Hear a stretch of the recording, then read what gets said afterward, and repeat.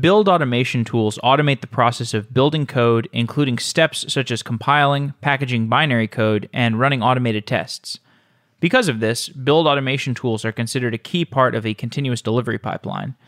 Build automation tools read build scripts to define how they should perform a build. Common build scripts include Makefile, Dockerfile, and Bash.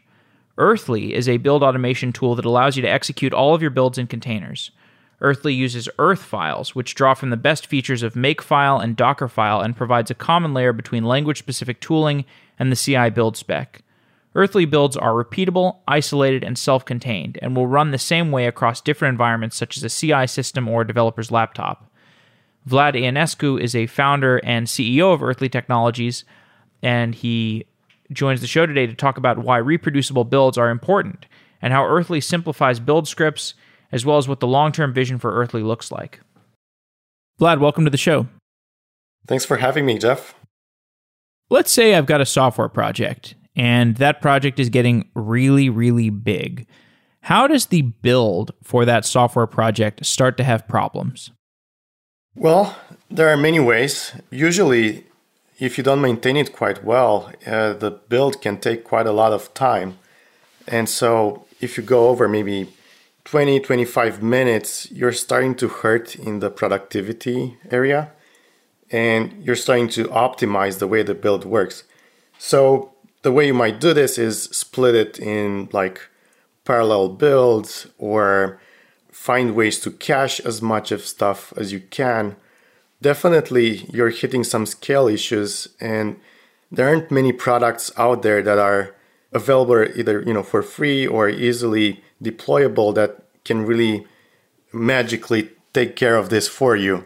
So really, you have to kind of invest early on in some way to make your build scale with your project. And this could be like good engineering practices, like splitting your project into components that build independently and are maybe tested independently before they are tested together, or use a bunch of tools that help you parallelize your build. A lot of the CIs out there allow you to perform some of the steps in parallel. You have to kind of configure them to work in the right way. It's a lot of do-it-yourself kind of work, but with the right tools, you should be able to make this work, over time. Of course, at a certain scale, I don't know. I'm not sure what part of question I should answer better, but if you get to 50 plus engineers on a single project or even more, you're starting to have yet another set of issues where maybe traditional tools aren't really helping you all that much. And you need some kind of specialized build tools to help your team stay productive in a very active kind of project with a lot of contributors. You work on Earthly, which is a project based around builds. Can you explain what the inspiration for Earthly was? Yes, absolutely. So in my past, I've worked at companies like Google, and one of the things we had at Google was this build system. It's called Bazel in the open source world, but in Google, it's called Blaze.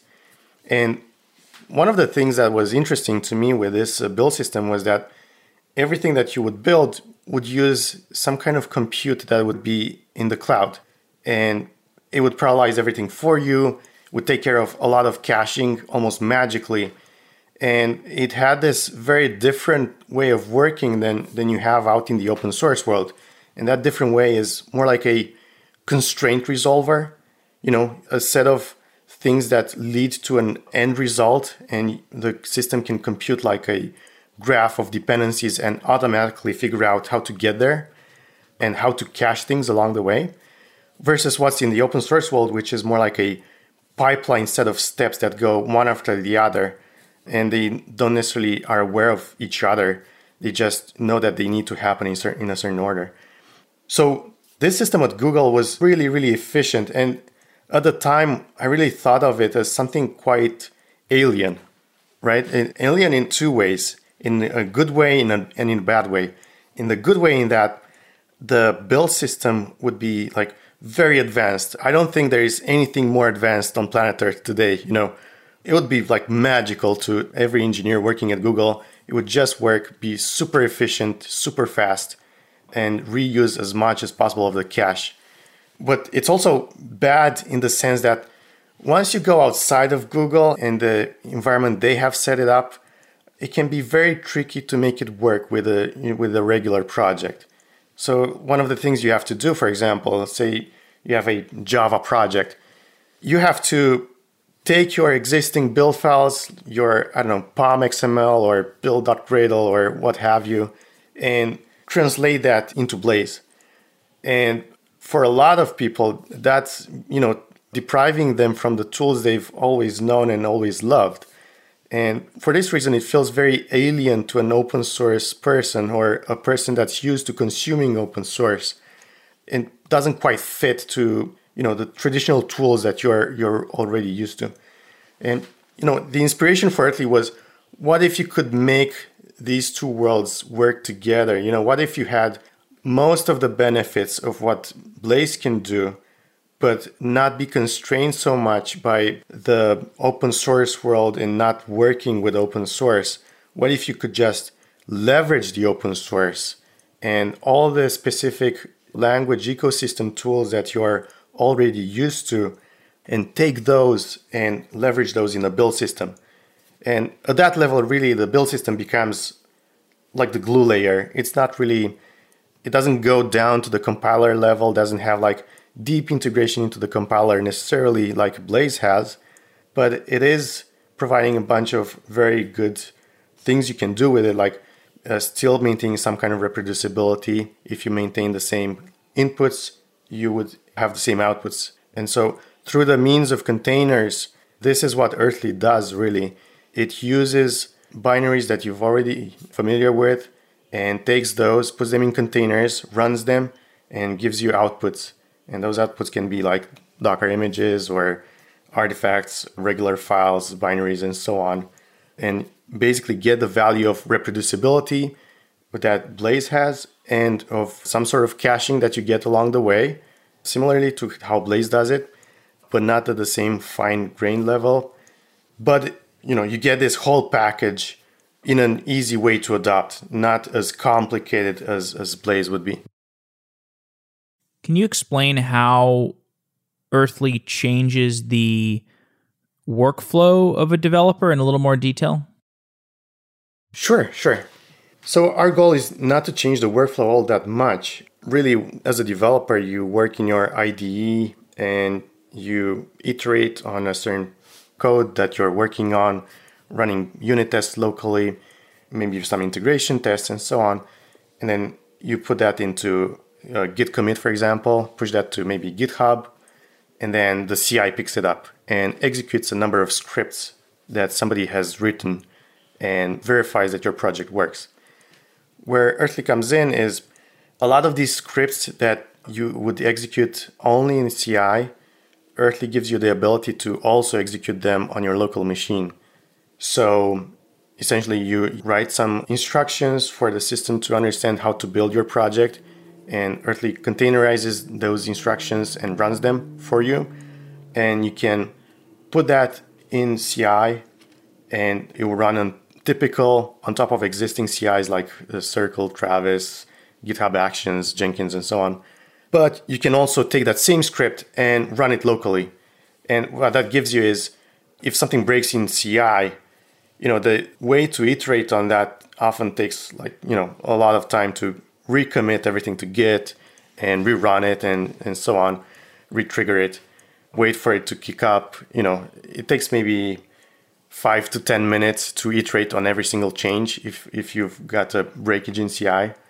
Whereas with Earthly, you take that same script that is failing in CI, you run it locally, it's containerized, so it runs the same way, and you can now iterate on it much, much faster. So like of the order maybe minutes or seconds for each iteration.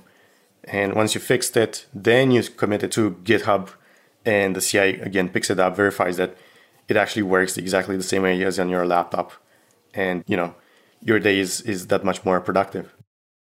Just to revisit what you described earlier, can you talk in more detail how Earthly compares to Blaze and Bazel? I know you described it earlier. I'd just like to to double down on this because I think it's important.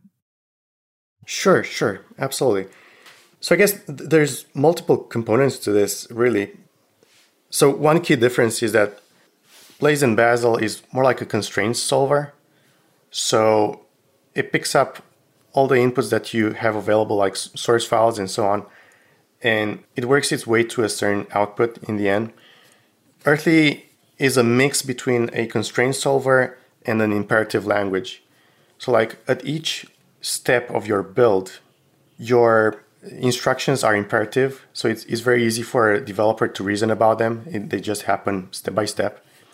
And at the high level, all these different targets that work together, they're solved with a constraint solver, which essentially is taking all the inputs that you have, like all your source files, maybe input images, Docker images, and so on, and then solves towards the end result that you're trying to build, which may be like, a binary or a Docker image.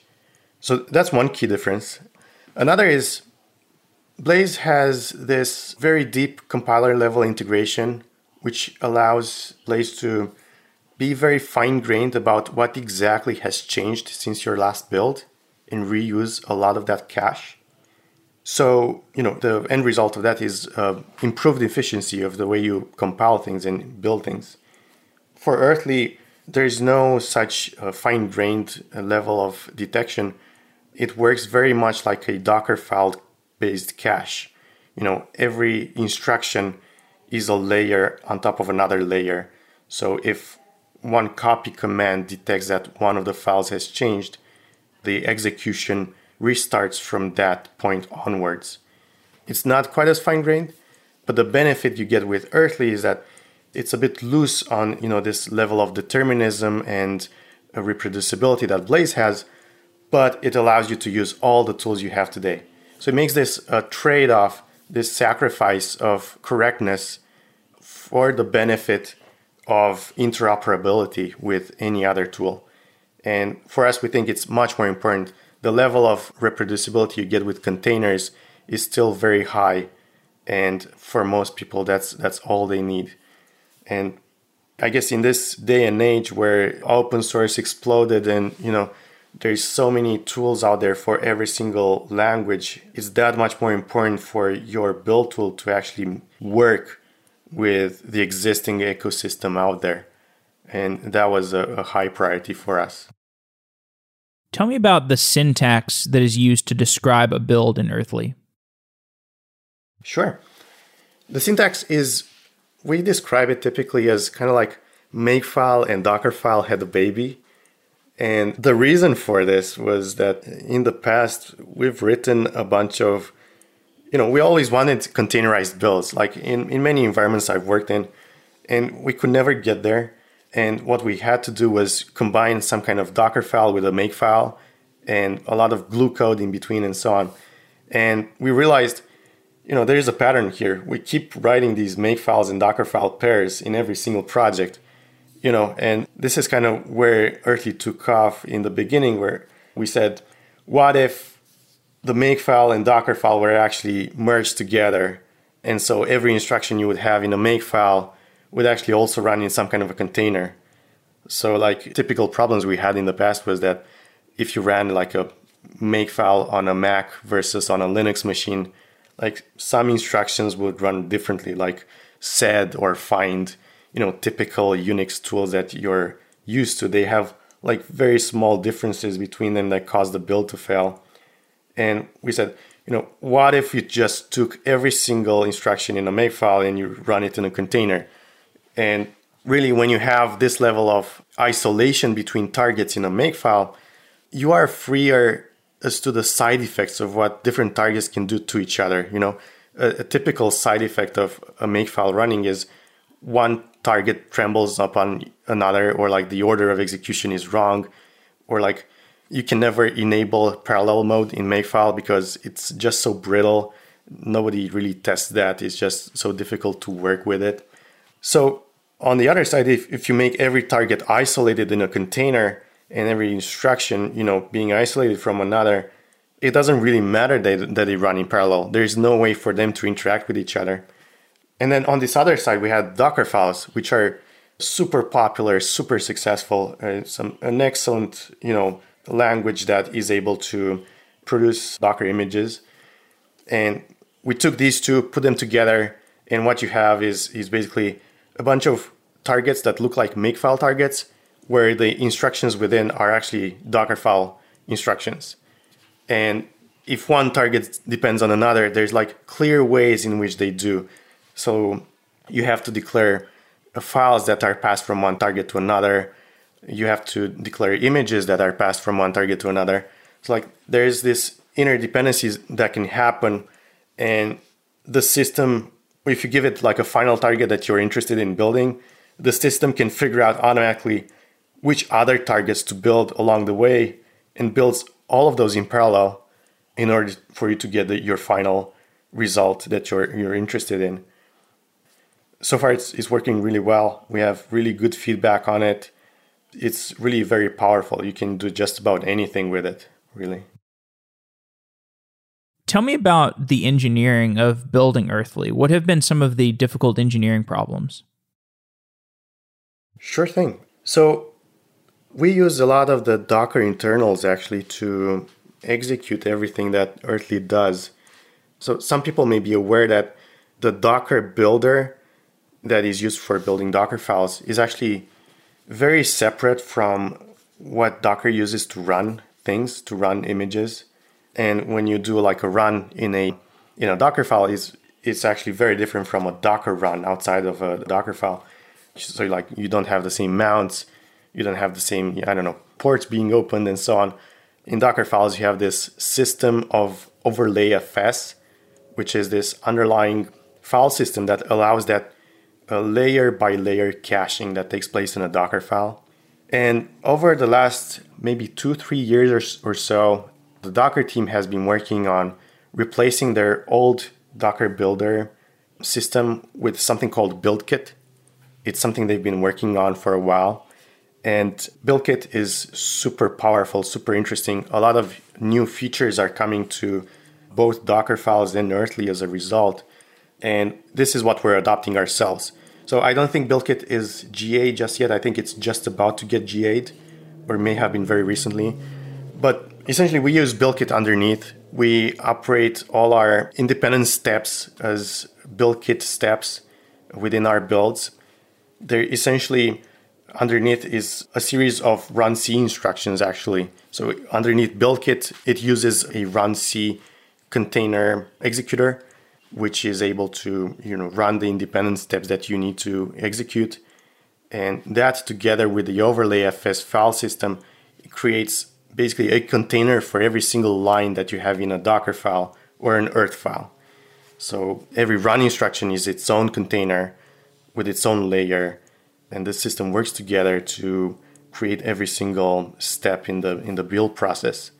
That together with a graph, a direct acyclic graph, or a DAG as people call it, which keeps track of which part of the build depends on another.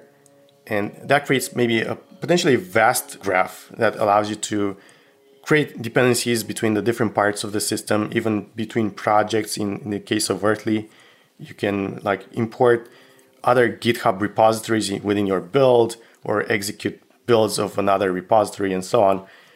And putting this all together in a single graph allows then BuildKit to understand what are the ways in which it can parallelize the execution of this.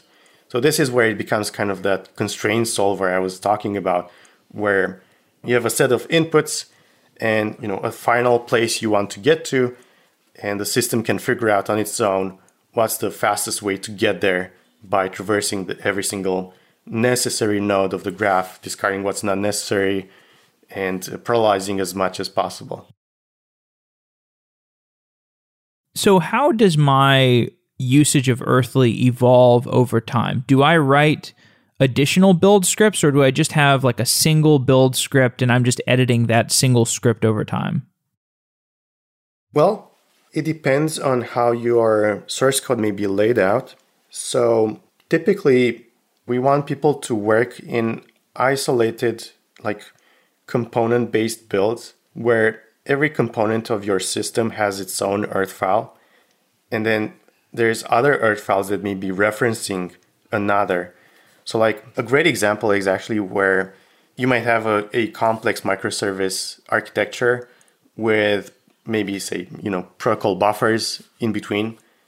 And a common problem is how do you get those protocol buffers from one project to another? Because typically you want one protocol buffer definition to be available both to the client and the server. So just a quick overview, protocol buffers is this serialization format by Google. It's underneath gRPC. gRPC is basically protocol buffers plus HTTP2. And the interesting part of it is that you define a schema, and that schema represents what the messages look like. And this schema is shared between the client and the server. And that's how they know how to communicate with each other. But the schema needs to produce some generated files for every language. Like if you want to use protocol buffers in Java, you have to generate the Java classes for it. Or if you want to use it in JavaScript, you generate some JavaScript source files that create the necessary objects for you to work with protocol buffers within that language. And the challenge here is often the protocol buffer definitions is in one repository, whereas your client and server may be in different repositories. And it's very difficult for you to work with protocol buffers consistently across varying languages, varying code bases, and so on, because it's just hard to import with traditional tools, just files, regular files from another repository or build artifacts from another repository. And a typical way that Earthly helps here is it allows you to reference other builds from other repositories or other directories if you have a monorepo. So either works just as well. And essentially, you could say import the very proto definition, the schema of the communication protocol, or the generated files for your language that may have been produced by another build. It's super easy to just copy over an artifact that was produced by another build to your build and just use it right away. Because it's all containerized, the way they are generated doesn't really matter where it executes, as long as it has the same inputs. So that's one benefit. You can just grab stuff from other places, put them all together, and then make them work. So if you have a multi-repo setup, that's one way to go. You might have each repository with its own earth file, and those evolve independently. They serve the different use cases that you might have in those local specific repositories. But also, when you want to tie things together, maybe in some kind of integration test or, this kind of protobuf use case I mentioned, or for whatever other reason, you can always have another earth file reference these different repositories to put everything together. And maybe, put a Docker Compose up type of setup where you do integration tests and so on.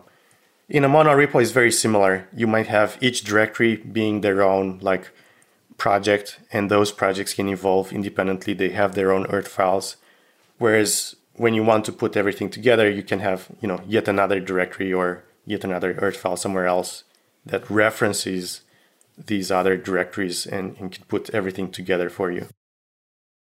You've mentioned a few architectural features like protocol buffers, for example, and how that can affect your build strategies. Are there any other architectural features you can discuss and how that affects builds? Yeah, I guess, serialization formats is a big one. Another is really, I guess, double-clicking into integration tests. Oftentimes, people do integration with tests in various ways. So you might be running all your integration tests in containers, or for whatever reason, you might have some parts running as natively on your computer, other parts in containers. In fact, talking about workflow for developers on their computers, we've been interviewing maybe 50 or so engineers since we started about how they build, how they work together, how they have their local workflow and so on. And really what we were surprised about was just how diverse it can be, especially when you go to the local workflow setup. We all know there's some kind of variance. We know people argue about Vim and Emacs and GUI and Visual Studio Code or IntelliJ and so on. But really, we didn't imagine, yet another level of complexity. Even within each of these environments, people have their own style and ways of being productive on their own. And this level of complexity and variance between individual developers that may be on the same team creates a challenge for, us creating the best environment that allows you to be productive both locally and in CI in the same way. So what we're allowing more and more now is integrating as much of your integration tests within Earthly to create some kind of uniformity between people. So if you have like a Docker Compose stack, for example, we now allow you to isolate even that stack in an integration test within Earthly, reuse as much cache as possible, and run that in an isolated manner so that even if you have modified your Docker daemon in some strange way, whatever runs in this integration test is still isolated and would provide the same result as if it were running in a CI. And that was pretty important to us as we were architecting how this might work.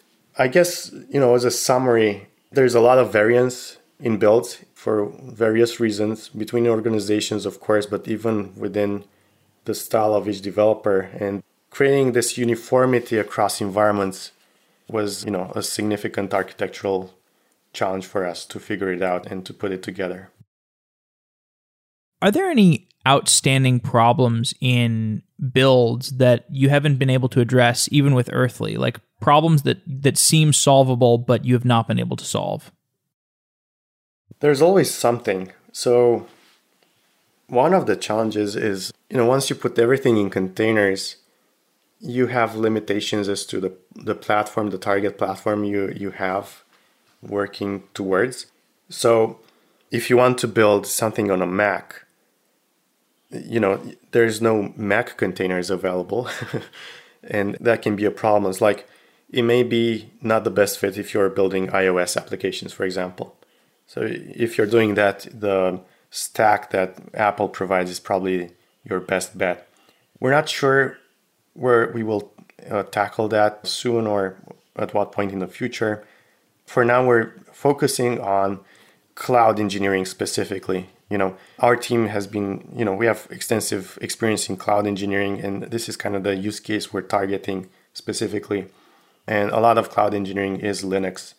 And that is, the most conducive for us to pursue, at least in the beginning.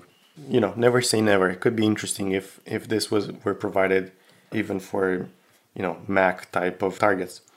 But you can, of course, use Mac laptops to build Linux containers. That's absolutely fine. And another area is Windows containers. Not many people know, but it is actually possible to run a Windows container that runs, your typical Windows things, like PowerShell and so on. And these are not running on a Linux container. Like the guest is Windows, which is like a significant departure from how people are, aware of how containers work. I've not seen this being super popular. In fact, over the years, I've been seeing being less supported by Docker. So for example, the new BuildKit builder doesn't yet support Windows containers, although the old builder does.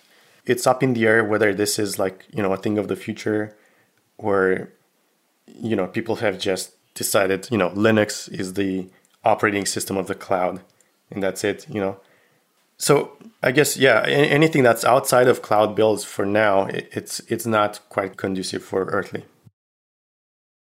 Now, there's a workflow that can often happen where, like, I'm working on my software and then I try to build it and the build fails. And then I try to do what I can to fix it and the build fails again. And then I try to do what I fix it and the build fails and I can't seem to fix it. And as I'm fixing it, I want the cycle time to be as quick as possible. How does Earthly help with that short cycle time? Yeah, sure. So often this is exaggerated by the fact that your cycle may be dependent upon a CI. So the underlying problem here is that it's really hard to reproduce what the CI is doing on your local machine. There have been attempts. So there's For example, somebody built a Docker container that mimics the GitHub Actions environment, for example, and you can submit the same YAML files that GitHub Actions consumes. But it's like very slow, not super consistent. It's like an 18 gig image. So people have attempted to do this, and really most of the CIs that have been built to date haven't been really considering the story of the user on their own computer. And I think that there's a gap, and that gap is what we're trying to address. How to really empower the developer to be productive on their own machine when they work on builds that run in the CI. So Earthly is that gap filler in a way that if you write your scripts to be on top of Earthly, then Earthly would be able to run the same containers in CI and on your local system the same way. And, that's a big part of the way, of course. It allows you to, say you have a problem at step number 15, right? If you iterate on that step 15 with every time doing git commit try again, it's going to take a while until it goes through all the steps yet again. A lot of the CIs don't have proper caching, or it's caching that you have to figure out yourself. A lot of waiting, even for the VM to kick up to start your build. What Earthly is able to do in this context is, before step number 15, Earthly already cached steps number 1 to 14, and you don't have to re-execute those every time. Not to mention the fact that you don't have to commit to Git every time. So iterating in such a situation is so much easier with Earthly, because everything is just at your fingertips. You iterate in your IDE, the same place you're always used to, resubmit the build in your terminal, and Earthly picks it up and executes it much, much faster than the CI can. And people ask us often, especially less technical people who are not really aware of how this works, exactly. But they ask us, what's the time-saving difference? How often can CI fails happen? And it's really hard to give a good number for this, or like a good estimate. But compounded with the fact that when a CI build fails, sometimes the entire team is blocked. They cannot make progress, and that can be an issue. Like if you have 7 people in that team, and maybe half of them at that point, they want to commit stuff in the master branch or main branch. Maybe they should wait if the build is broken, not to cause more, problems to the build person. And that's definitely, something that impacts the productivity of the team every single time. If you do it locally, this can be much faster to address. So, something that might take half a day maybe takes half an hour. It was a very rough estimate. But of course, every failure is, its own story, its own journey. And there's nothing quite similar between these failures necessarily to draw a clear estimate for this. But this is what I usually tell people. It's often the difference between half a day of hair pulling and half an hour of just doing it. A topic that is related to builds, monorepos versus polyrepos. Tell me about how repository management works at your ideal company. Well, it is a topic of a lot of debate. Sometimes it gets very religious, maybe. It's sometimes more like tabs versus spaces. But underneath, there's actually a bunch of things to consider, really, when you decide between a polyrepo and a monorepo. So I've written at length about this in our blog. But essentially, one of the things you have to consider is how the team makes progress, how they work together, especially when they interact between components of the system, between, say, microservices or different libraries and so on. Often, this dividing gap between projects is the gap that gets the least attention. And I think for a lot of teams, that can be the cause of many bugs or inconsistencies or outages in production. And really, the reason is that often teams are concentrated in areas that are the projects themselves, not the intersection between projects. What I usually try to do in my engineering teams is to create as many bridges as possible between these different aspects of your infrastructure or your components of software, and allow the team to contribute across as easily as possible. Just the simple fact that another project can have a different language that it is written in can be a significant gap for another user to contribute across.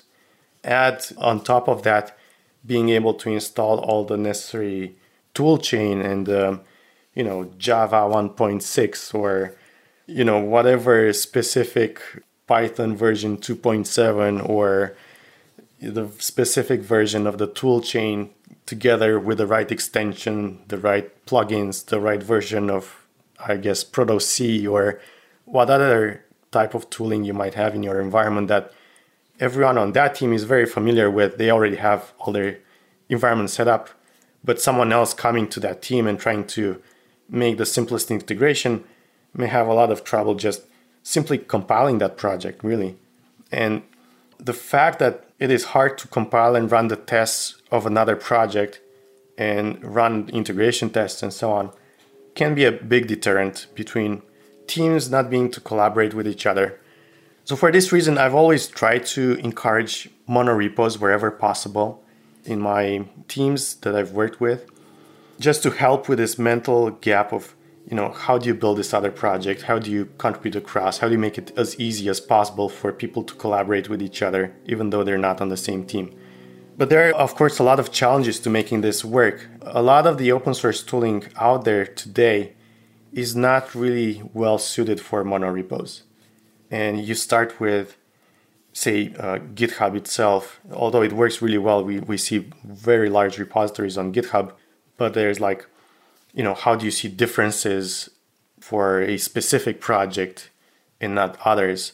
Like the pull requests can be much more intimidating if all the pull requests are mixed in. You have to kind of learn to be productive in that environment. Or if you go to CI systems, I think no popular CI is very well suited for monorepos today. Like you would have to be able to trigger the build based on a subdirectory potentially, so that you don't, if you're working on your little project, you don't trigger the build for every other project as well in a monorepo. So that's a big challenge when it comes to CI. Another challenge is the caching of builds. If you're creating interdependencies between projects, you want as much as possible to be cached of the projects you have not changed, so that you can start testing as quickly as possible the projects that have changed or the areas that need a retest.